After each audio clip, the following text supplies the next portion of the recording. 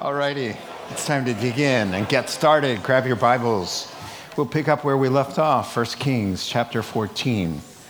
1 Kings 14, we left a little bit of a paragraph there. We're going to finish that up. Before we do that, we'll ask the Lord for his blessing.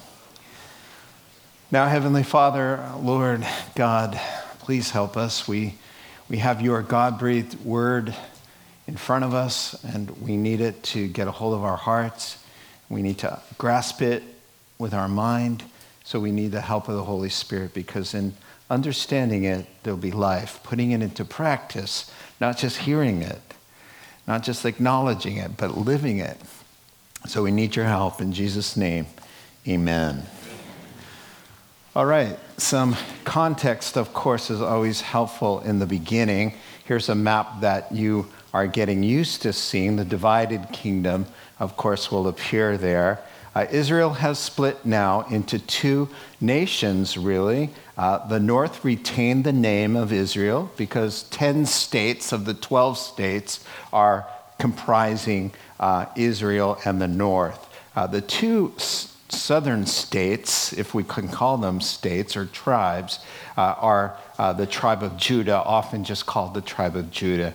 And it is split, never to come back together again. After the exile in 586, when Judah finally is taken away to modern-day Iraq, when they come back, it's just Judah who has the revival. There's no real revival in the north. And so we're taking a look at that. Now, interestingly, the rest of 1 Kings from this point and all of 2 Kings is going to record the life and times of these two kingdoms as they both kind of spiral downward toward exile and destruction. Do you remember who goes first? Israel goes first in 722 to the Assyrians. They'll come in and just destroy Israel and take the Jews away. And then a couple hundred years later, or whatever it is, it's 586, King Nebuchadnezzar comes in for the south and ransacks Judah, levels the temple, and they come back in 70 years, but it's not until Jesus and his second coming that things get really restored as they should be. Now, I do have a chart available. I made 100 copies. I didn't know that there were going to be more than 100 people here. Not that chart, but there's another one. Thank you. It's very helpful because now you've got all the kings of the north all the way until 721 or 722 when Assyria comes in. These are them. They're all bad, so it's really easy. They're all just wicked, all right? So you don't have to worry which ones were good or bad, because they're all bad, all right? But what's cool about the chart is you can see the prophets where they prophesied during. So you have the majors and the minors here, all right? And then you also, going around the same time, you have the kings of Judah, the south, and 8 were actually good. And these are all David's relatives. Every last one of them is related to King David, all the way until King Jesus. When King Jesus is born, he is blood. He is called the son of David for a reason. They don't call people grandsons in the Bible. If you're related to them and that's your grandfather times 17, they'll call him your son, your father. One house here, as the Lord promised in 2 Samuel 7:16. He said to David, he said, from your own body, I'm going to bring a king whose kingdom shall never end. And that can only be fulfilled through Jesus Christ. So Jesus Christ is related. Jesus Christ is God the Son, who forever reigns as God Almighty, as David's grandson. Forever, our God is a glorified human being who is blood related to King David. Eternally, always. I don't know, you can tell that just tilts my brain, okay? So there you go. You have this, 9 different families are here, all right? So 9 different houses in the north, but one house, as the Lord promised to David, I will bring the Messiah through you, and all the way down. And you could read about this in Matthew chapter 1 or Luke chapter 3, and you'll find Jesus' genealogy that he comes through those lines.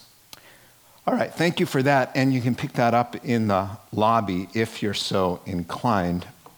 I think it would be helpful. And so from here, for our context, now I need the slide that just divides and shows Jeroboam in the north and Rehoboam in the south. We're dealing with king number one of the divided kingdom. Well, we just found out his demise. We wrapped him up. So we're going to make our way down the list now. 1 Kings and 2 Kings goes down the list of those kings, right? And the way God does it, he doesn't just go through all of Israel first, and then he's going to go through all of Judah. What he does is like a movie. He goes back and forth every chapter. You get a little flashback of this. You get north, then you got south. You got two kings doing this, and then you got two kings doing that. And it's kind of, I think it's more fun that way. And so, and the Lord's like, I'm glad you approved.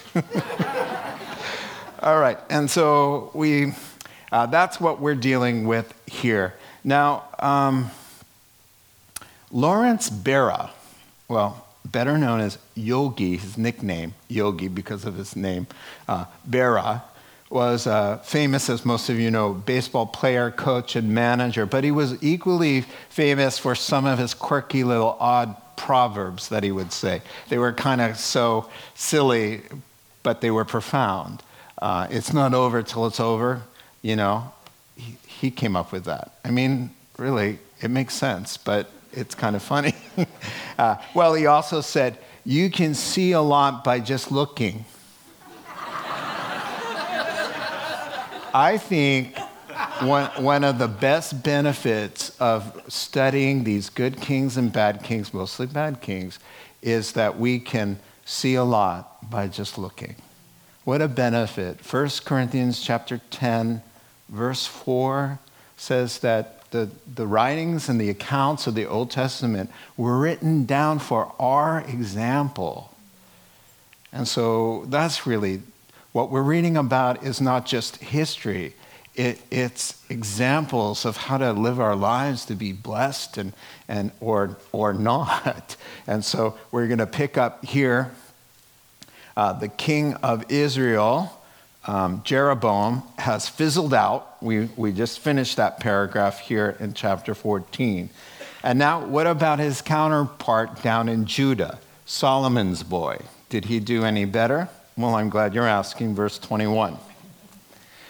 Rehoboam, son of Solomon, was king in Judah, and we're in the south, right?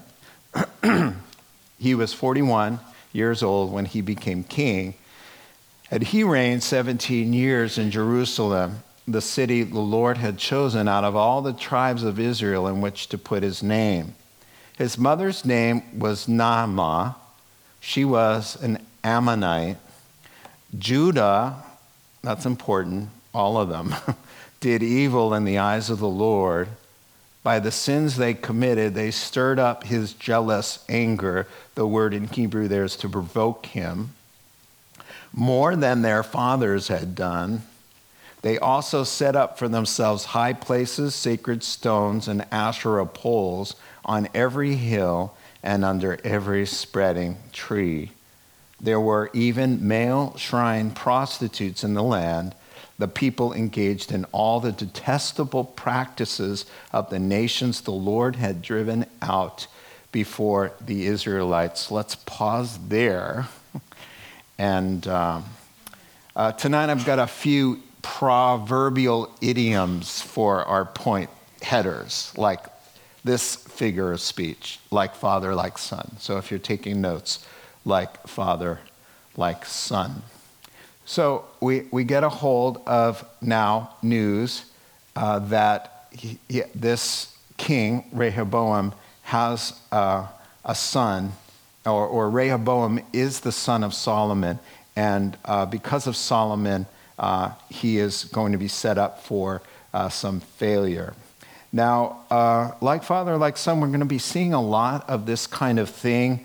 There are, thankfully, some exceptions, but the sins of dad and mom are always hard to sidestep for children following behind. And how often kids miss what we're trying to teach them, but definitely seem to pick up all of our sins and our weaknesses.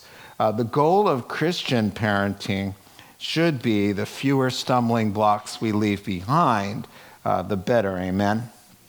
Now, Solomon left obstacles of the spiritual kind in his son's path. So Rehoboam here has stumbled over Solomon's sins of idolatry and unbridled lust. Solomon, dad, father of Rehoboam, never met a pretty girl he didn't propose to. That was kind of his motto. If you're cute and pretty and have some money, you can be my wife. So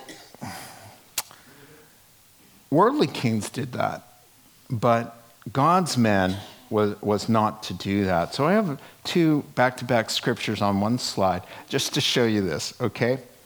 Deuteronomy 17:17. The king must not take many wives, or his heart will be led astray, hundreds of years before. And by the way, kings were required to have their own personalized copy of Deuteronomy.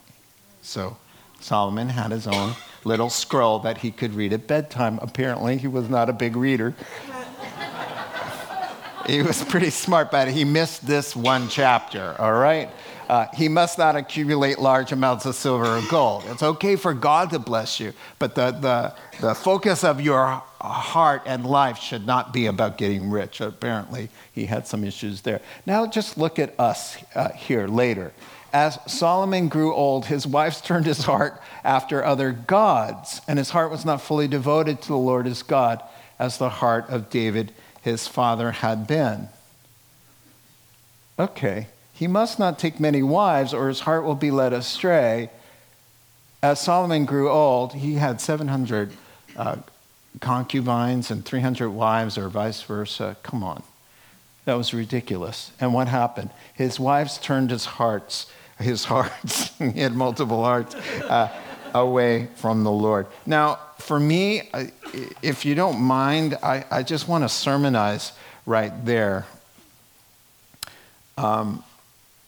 When God says not to do something, what God says will happen when you do it. He says, listen, if he takes a lot of wives, especially foreign ones, they'll turn his heart from the one true faith. And it happened. That's exactly what happened. And in the New Testament, the same thing happens. The one who sows to please his sinful nature, from that nature will reap destruction. If you don't do what he says to do, or if you do what he says not to do, what God says will happen. I mean, it was like, duh. He just said, this is exactly what will happen. And we just do it or don't do it and think that somehow we're going to get away with it.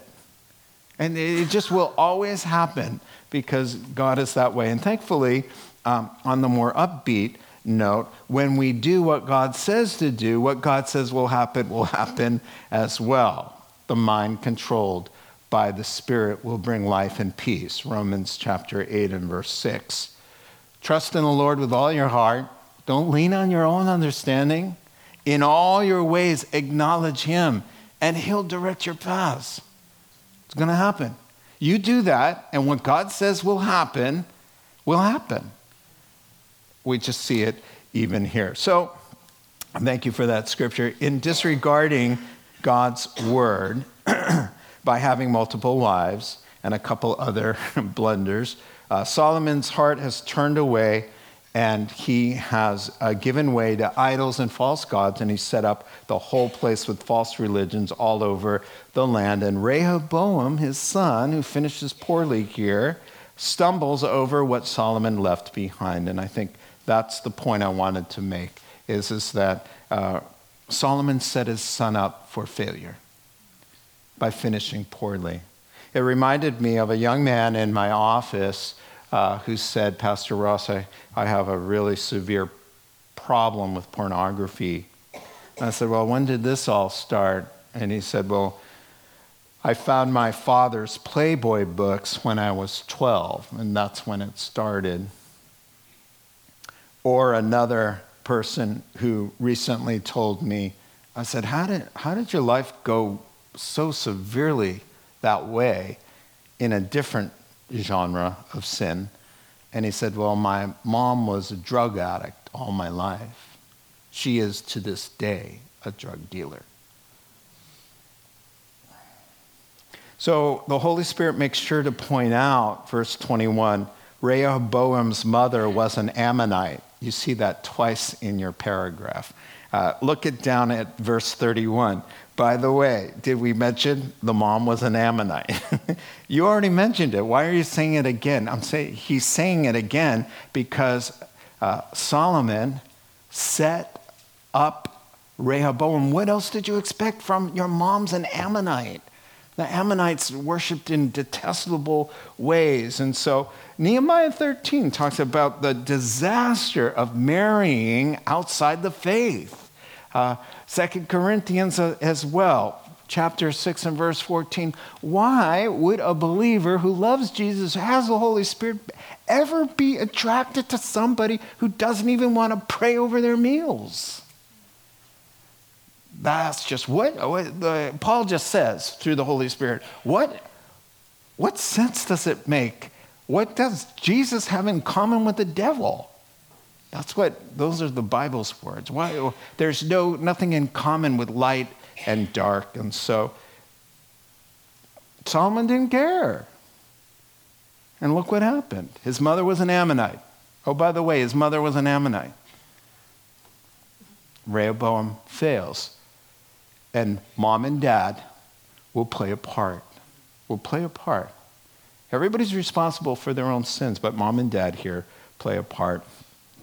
So Solomon opened the door, mama set the table, Rehoboam, the boy, walked through the door, willingly ate what mama set up, and all of Judah happily followed. So verse 22, you see, it wasn't just Rehoboam, it was all of Judah as well. You know, sinners like Solomon and like me and you never quite grasp the pain and destruction that personal choices bring others. They don't. They always just think this is just my life and my personal choice. Solomon and Naamah, come on, look what you did. Rehoboam, and it's not just Rehoboam, all of Judah. I don't think they were thinking that. Well, that's because the root of all sin is selfishness. So yeah, if I hear this one more time from somebody who says, who am I hurting? Who am I hurting? You know what, sir? You're going to get the whole detailed list at the throne of God. All right? You're going to get the whole list. We're going to get the whole list. Now, verse 22, provoking God to jealousy. That's what they did. Judah and Rehoboam led the way. God always kind of likens the experience with Israel when they sin against him as a jealous husband. He's like, I love you. I created you. I busted you out of Egypt with 10 spectacular, what are they called? Plagues. Yeah. And I carried you, he says in Exodus chapter 19, I carried you on the wings of eagles. I brought bread down from heaven for you. Water was bubbling up out of rocks. And the rock, 2 Corinthians chapter 10, a rock followed them, which was Christ, a picture of Christ. A rock follows them. The hot sun, shielded by God's presence. It's cold at night in the desert, a pillar of fire. Even their sandals had a lifetime warranty. They never wore out, you know? And what did they do? They went after rocks and stones and trees and sex and all of this crazy stuff. And so mentioned here is what they traded in their husband, the Lord, for. The high places where they liked to do their thing and worship. Sacred stones mentioned in your text, they'd ascribe powers to these stones, like crystals. It's the same idea. The same idea. And Asherah poles, carved trees in the image, nasty images of fertility, gods and goddesses. So here's what verse 23 is saying. It was an in-your-face mentality. On the top of all the hills and underneath every spreading oak, they do their thing, just like Absalom on the roof, in their face, for everybody to see. Prostitution. That's what was happening under those trees. He says, under every tree, there was their thought that sexual intimacy would unite them with their God. Now, and the Lord says, on top of every hill and underneath every tree, no skulking about in darkness. They abandoned God for the gods of the pagans. Verse 24, even the male prostitutes. King James has sodomites there because the word is this. It wants you to know that the men prostitutes under those trees are not doing business with women. That's the truth. So God brought the smackdown, as he always will do, 25 through the end of the chapter. In the 5th year of King Rehoboam, Shishak, king of Egypt, attacked Jerusalem. He carried off the treasures of the temple of the Lord and the treasures of the royal palace. He took everything, including all the gold shields Solomon had made. So King Rehoboam made bronze shields to replace them and assigned these to the commanders of the guard on duty at the entrance to the royal palace. Whenever the king went to the Lord's temple, the guards bore the shields, and afterward they returned them to the guard room. As for the other events of Rehoboam's reign and all he did, are they not written in the book of the annals of the king of Judah? There was continual warfare between Rehoboam and Jeroboam, so north and south, always fighting. 31, and Rehoboam rested with his fathers and was buried with them in the city of David. His mother's name was Naamah. Oh, by the way, once again, she was an Ammonite. This is what started the whole thing. That's the point of putting that in there. You do stupid things, bad things happen. Amen? You could say that's one of my proverbs. All right. Now, so let's say we started with a figure of speech, like father, like son. So let's put number 2 as don't bite the hand that feeds, because this is the end of the South for a while. So Judah's going to be spanked. They deserve it. The Lord is singing your cheating heart, And so it's just a few years into this, the Lord says, that's it. That's it. Maybe if I turn up the heat just a little bit, that'll bring you back into my loving arms. And you know what? It always does too. So don't bite the hand that feeds simply means don't ruin a relationship whereby you're getting greatly benefited. Right? Duh. You would think, right? So sin blinds you to conventional wisdom, right? Because why would you offend the person who gives breath to your lungs and causes your heart to beat? Why would you want to offend that person? It would seem pretty logical and wise that we would want to be on good terms with that person who gives us breath and decides, okay, tomorrow's another day, I decide you get to live. Right? Do you want to tick him off? I just don't think that's smart. All right. So God chastises Rehoboam through Egypt, which I find very interesting. So powerful, wealthy, envy of the world because they walked with God in unparalleled peace they had.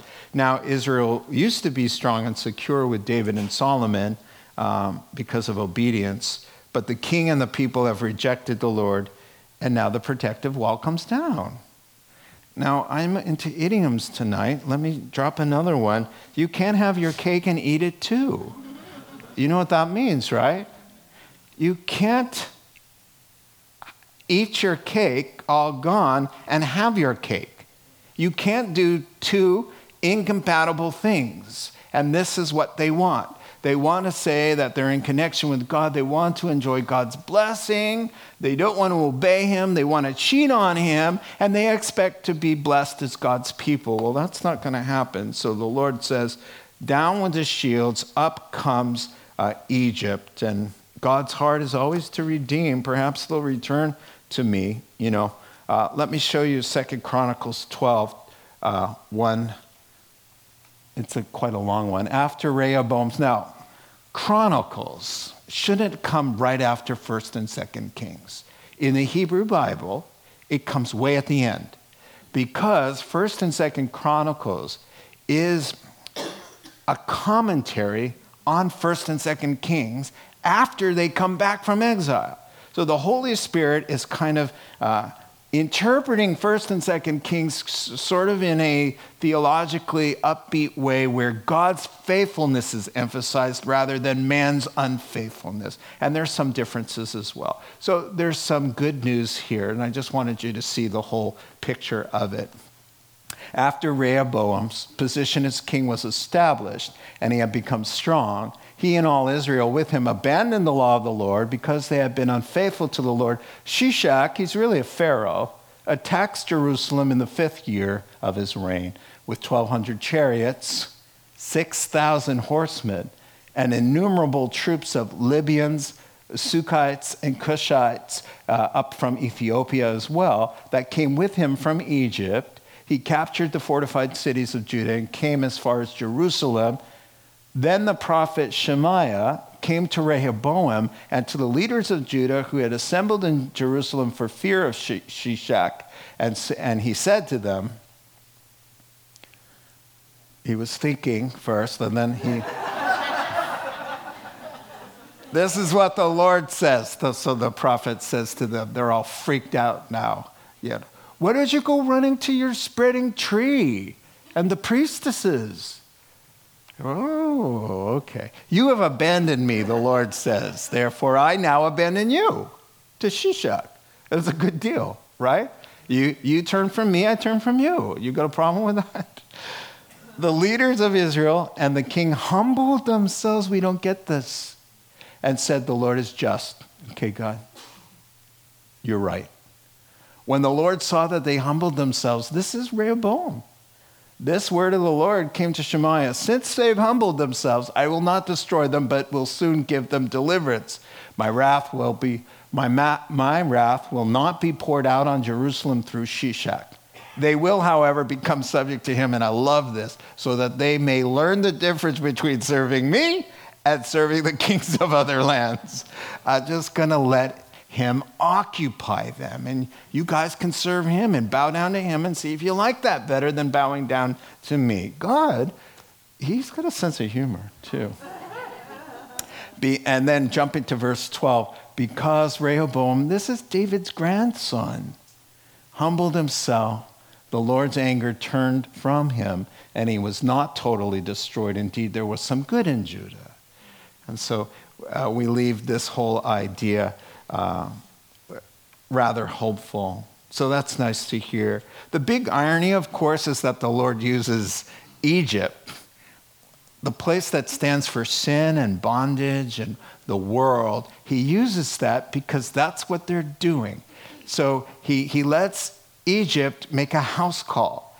It's true. God took his people out of Egypt, out of the world, out of bondage, out of sin. But they didn't get the Egypt out of their hearts. And so if Egypt is still in your heart, then you're summoning Pharaoh and all his chariots to come put you back into bondage. That's the whole point there. Jesus said in John chapter 8 and verse 34, whoever sins is a slave to sin.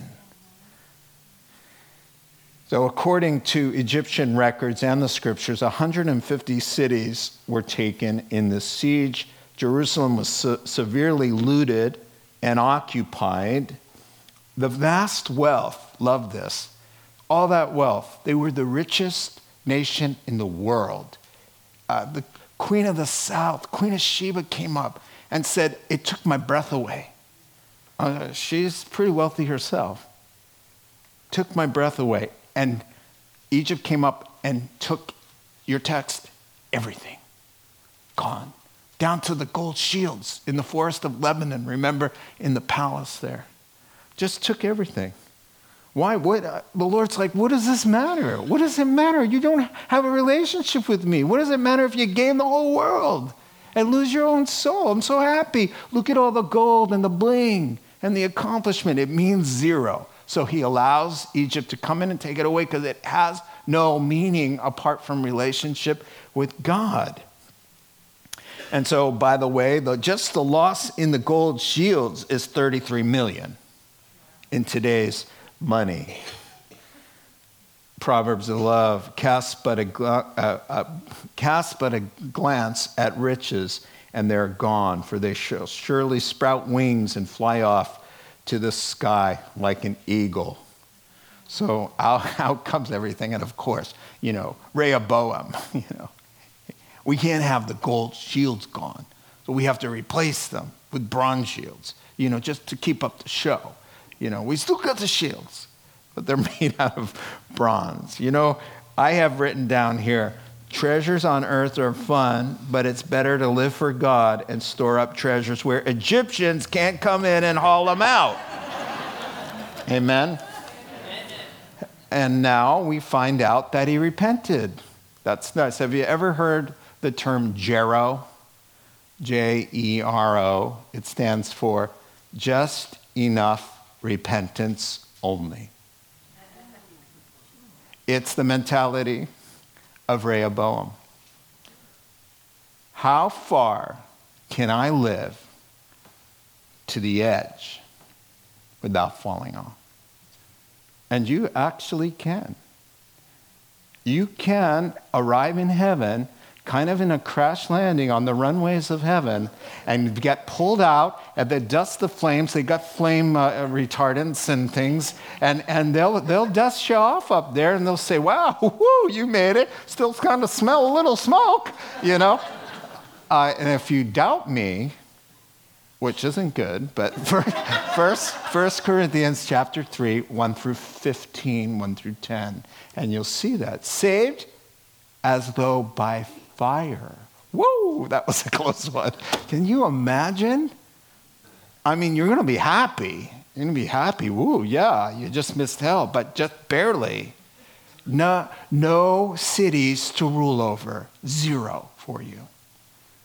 There's a whole world that we reign and rule with Christ, and our positions there are going to be determined by our faithfulness here. We're not earning our salvation, but by our faithfulness, we will be placed in positions reigning and ruling with Christ.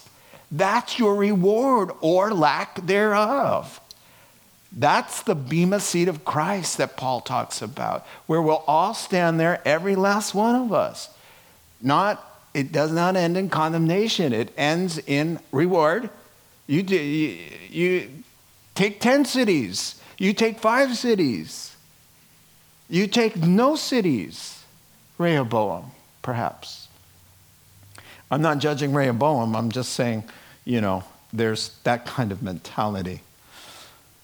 So Jerusalem spared, nations are weakened, both of them, I'll call them both nations, and hostilities still, and we have a little bit of time. So chapter 15, we won't make it all the way through, but let's start down the list of kings, all right? So we're down to now, the first 2 kings of Judah will be in verses 1 through 24. We'll make it down perhaps to 14. So there's Abijah, he's bad, and Asa, he's good. All right? So that's the southern king. Oh, I got a slide here. No. I'm going to make you guess, okay? Yes, very good. All right. So chapter 15, these 4 kings are dealt with. So first he starts in the south. Abijam, he has 2 names, which always makes things a little more difficult. It's Abijah or Abijam. All right. Chronicles calls him one thing, Kings calls him another. Commentators say Abijah is to God is my father, it means. And so because he was evil and didn't do well, he's got a name change to something else that ends with the jam, which isn't as nice as if it was Ah. Jah means God in Hebrew, by the way. All right, so then the two kings of Israel are verses 25 through 34. All you note takers, Nadab and Baasha, both are evil. So let's look at Abijah and Abijam, all right? At least, and Asa. Oh, sorry. Abijah's one person. Let's look at Abijah and Asa 2, verse 14, all right?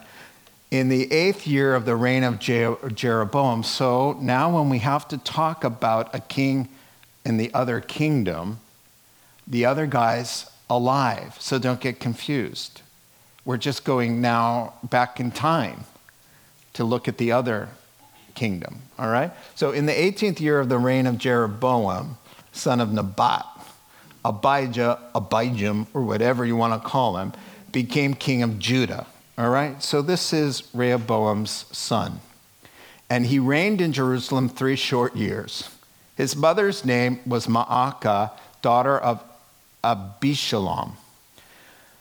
He committed all the sins of his father, Rehoboam, right, had done before him. His heart wasn't fully devoted to the Lord his God as the heart of David, his forefather, had been. Nevertheless, for David's sake, the Lord his God gave him a lamp in Jerusalem by raising up a son to succeed him and by making Jerusalem strong. For David had done what was right in the eyes of the Lord and had not failed to keep any of the Lord's commands all the days of his life, except in the case of Uriah the Hittite. There was a war between Rehoboam and Jeroboam throughout Abijah's lifetime. As for the other events in Abijah's reign and all he did, check out the book of Annals and you'll find it there. There was war between Abijah and Jeroboam, and Abijah rested with his fathers and was buried in the city of David, and Asa, his son, succeeded him as king. All right, let's pause here, a few comments, and then we'll finish up. Number 3, the apple doesn't fall very far from the tree. Another one, all right? So what does that mean? Of course, everybody knows what it means. Children are often very much like their parents. So he's like Rehoboam, his father, but David's great-grandson is not like David. He's contrasted to David, as they all will be. David is the standard to judge all the kings by, because God says, that guy loved me. Yeah, I know about the Hittite. I know what he did. I write it in there. Yeah, we all know that. But the bent of his life, his passion, his joy to worship me, who trusted me like David? Who wrote songs pouring out his heart like that? Who loved my people more than David?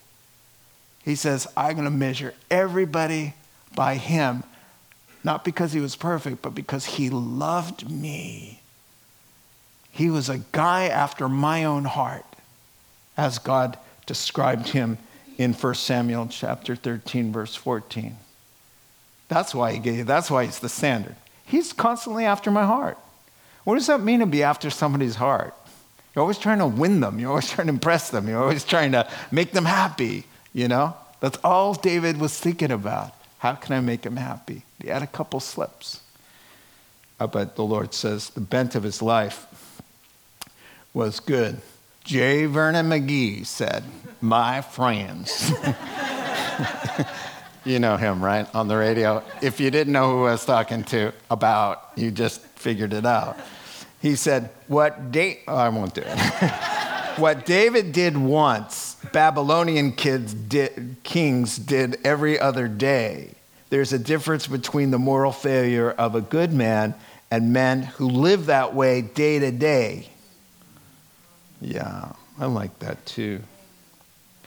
So verse 4, he says, and because of that, even though he's wicked, he says, it doesn't matter. I made a promise to David. We're going all the way through, not dependent on your behavior. And so he says, I'm going to keep a lamp lit, kind of like Motel 6, I'm going to keep a lamp on that throne, meaning I'm going to keep David's bloodline going all the way, and nothing you guys could do are going to stop me because I made a promise. And you could see that in the scriptures. Like I said, Romans chapter 1 and verse 3.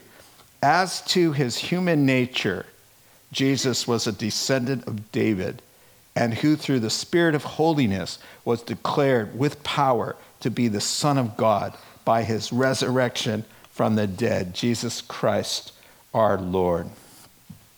David's grandchild, God. Talk about bragging about your grandchildren, taking it to a new level. Nobody else can say that, really. Well, great. What does 1 Timothy chapter 3 say? It says, great is the mystery of our faith. He appeared in a body.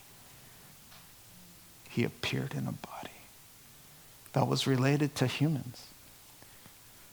How blessed is that? And we, his children, adopted in. That's so awesome. So the second king of Judah is a wash. King Abijah sells out. What about his heir, this number 3, David's great-great-grandson? Now, 9 through 14 will be done. In the 20th year of Jeroboam, king of Israel, Asa. All right, so Asa becomes king of Judah. Now, he's great-great-grandson of David. And he reigned in Jerusalem 41 years. His grandmother's name was Maacah, daughter of Abba Shalom. Asa did what was right. Let's all burst into applause, please. Asa did what was right in the eyes of the Lord, as his father David had done. Now he's great-great-granddaddy, but we don't say that. The scripture just say as his father. He expelled the male shrine prostitutes from the land and got rid of all the idols his fathers had made.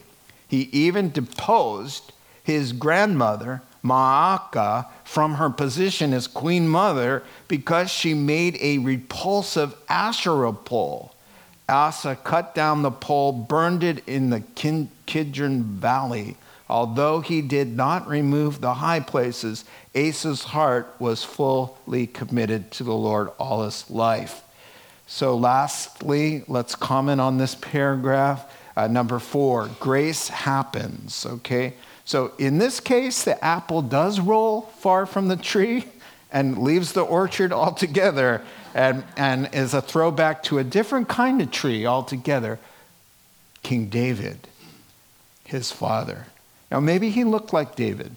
Who knows? That happens. But we do know he acts like him. So what do you do to be a good king? Well, I'm glad you asked. First, number 1, he's a man of action. Now, no amens during this time, and you'll see why. Action item number 1, King James Version, verse 12. He banished the perverted persons from the land. That word is male prostitutes. King James also has sodomites. And these state-sanctioned homosexual idol temple prostitutes were introduced into Judah during the reign of Rehoboam. As we saw, Asa's father, Abijah, didn't remove these perversions and idols, but King Asa did. Now, let me read you a quote. The suffocating bombardment from sitcoms and Hollywood, with their deceptive efforts to portray homosexuality as something positive, and while movies and the music industry and our education systems and recent legislation may seek to normalize same-sex unions, the Bible, from cover to cover, uses the strongest language and terms to condemn such behavior. Hate the sin, love the sinner. Anybody with any brokenness in any realm of sexuality can come to the Lord Jesus Christ and be born again. Therefore, if you're in Christ, you are a new creation. The old is gone, the new has come. As the Lord says in Genesis chapter 18, verse 14, I am the Lord. Is anything too difficult for me? He can give anybody a new nature. He could heal anybody of anything. Genesis 19 is Sodom, Leviticus 18:22, Romans 1:26 and 27, 1 Corinthians 6, 9 through 11, Jude, verse 4, 17 and 19. The whole world can change its mind on the subject, but Malachi 3:6, I, the Lord, do not change. I don't change. Hebrews 13:7, Jesus Christ, the same yesterday, today, and forever. The world can change the laws, and change their mind, but the Lord doesn't. So good kings stand up against evil things. They hate the sin, they love the sinners, they win the sinners. Come to Christ and be changed. And so, yes, action item with idols and immorality. Good King Asa did that. And time, number 2, he did 2 things that took a lot of courage. And 2 things that define what really being a good believer is about. Having courage to take a stand where it's difficult. Do you know how hard it was for him to get rid of the temple prostitutes and tear down all the shrines when Israel loved them? There was a lot of pressure not to do that. And how about Granny? Let's talk about wicked Granny. Wicked Granny is called a dowager queen. It means when the husband, Rehoboam, who, by the way, Chronicles says this woman, Granny, Maacah, was his favorite wife. So when Rehoboam died, she became queen mother, pulling the strings, okay? 2 Chronicles 11:21 says she was the favorite. So she becomes queen mother. And then Abijah comes to the throne, but she's pulling the strings and she's controlling the place. And Abijah only gets to reign 3 years. He's evil anyway, right? And then he dies, and then her grandson comes to the throne. And the grandson, for whatever reason, the grace of God, perhaps he saw that his dad was taken out after 3 years of this kind of baloney. And so he just smartened up and said, I'm going to be a good king. And the second thing he did was go to Granny, his grandmother, and say, you're out of here. Get you. And what caused it? Your text says, verse 13, he deposed grandma because she makes an Asherah pole. The word in the Hebrew means horrifying, repulsive, disgusting. Grandma makes an image, a terrible image, for the sex goddess. The Asherah pole says, come in and turn in here and we'll take care of you. So he says, Grandma, you're disgusting. You're out of here. Get out of here. And he throws Grandma out of the palace. I love him. Do you know how hard that was to do? Do you know how hard it was to take a stand against the homosexuality of the day there, and the sacred stones, and the chopping down the every-spreading tree? Do you know how hard that was to do? And then to come into the home with all her support systems. She's been through several administrations as queen mother with the reign. She's the evil one. And how unbecoming of a grandma to be involved in sexual immorality with your gray hair and your wrinkles. Your grandma, you're supposed to be knitting booties by the fire. You're supposed to be cooking us dinners and being sweet and kind. Never is there anything more pathetic and sad and heartbreaking that when behind gray hair and wrinkled face comes profanity and bitterness and sexual immorality of dirty old men and corrupted old ladies. And you know how that happened? Teenagers living wild just continue to have birthdays. That's what happened.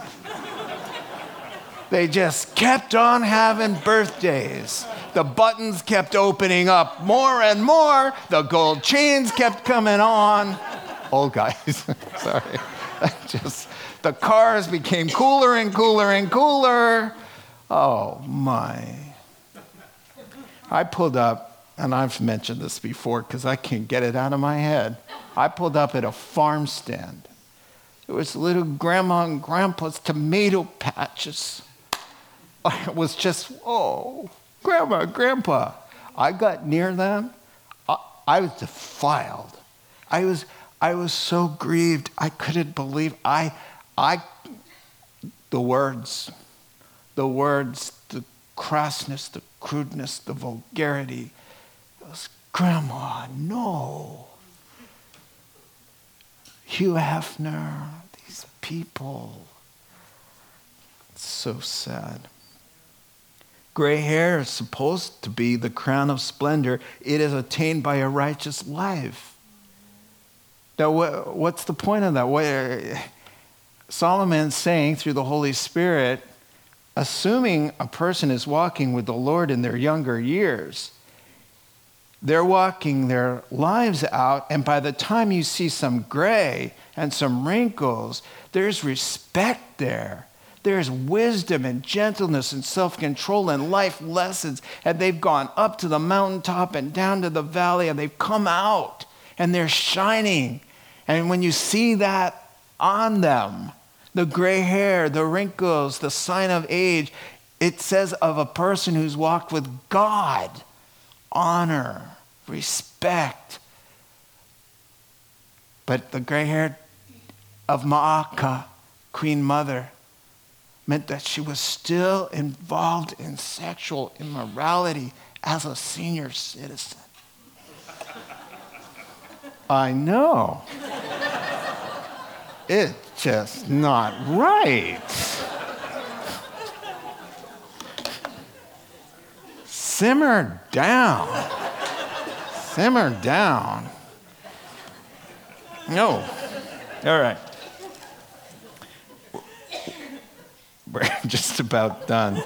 So she gets the boot, the pole gets chopped down and burned in a place of judgment. The Kidron Valley is called the place of judgment by the Jews. It's not very far from the palace. You can look down, as we did. You look right into the Kidron Valley. Jesus crossed over it to get up to the Mount of Olives. It goes, the Kidron Valley, just because I'm going to throw this in for free, goes 20 miles all the way down to the Dead Sea. It's just an interesting place to be. Asa, verse 14, he wasn't perfect.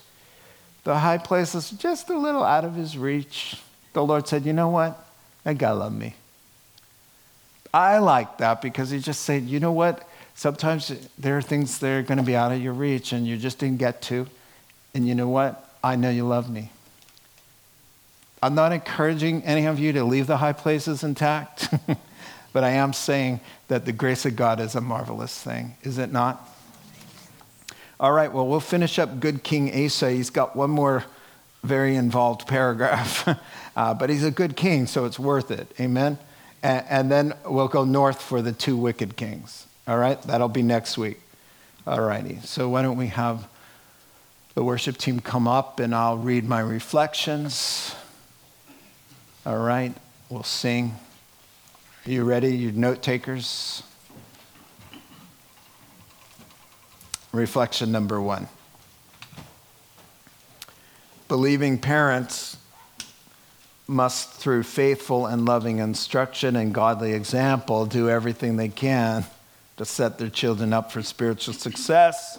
The fewer the stumbling blocks we leave behind, the better. Number 2. Let us not provoke the Lord to jealousy with rival loves, but rather give him first place in our hearts where he belongs. Amen? You're allowed to say amen now. Good, thank you. 3, when God brings a tough time along. Go ahead and play, Nikki. Thank you. When God brings a tough time along to get your attention, it's wise to humble yourself and seek him, because things always get better when you do submit. It always gets better. He humbled himself, not all the way, but he humbled himself a little and he was blessed. 4, whoever sins is a slave to sin. Sin always impoverishes. Let's be slaves to God instead and be blessed. And last, number 5, being a good man or woman of God means you love him, and from that love comes courage to stand up to evil wherever you find it. Let's pray.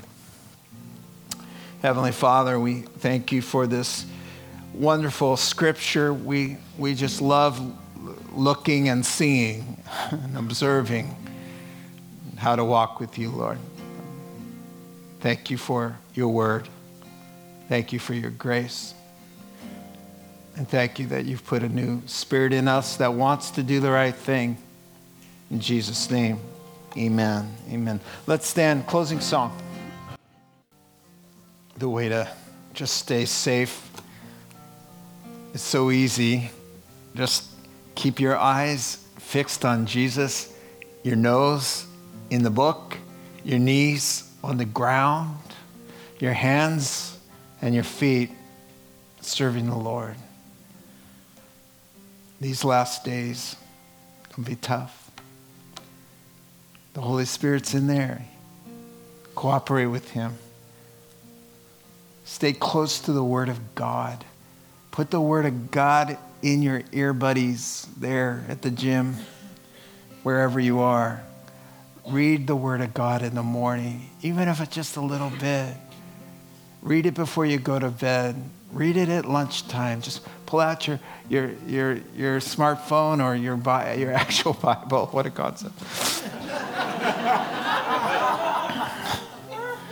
And get that word in there. It's alive. It's active. It can help you. How can a young man keep his way pure? Hiding the word in his heart, right? By your word. Father God, we commit ourselves to your care. We just need the fullness of the Holy Spirit to keep that sinful nature down. And our hearts willing and open and soft and wanting to serve you and turn the other cheek and forgive those who hurt us and walk with God when it's hard and do the things we don't want to do. And all of that by the fullness of the Holy Spirit, through prayer, through faith, and through the Word of God. There's no way to lose when we just cooperate with you. In Jesus' wonderful name, amen. Amen.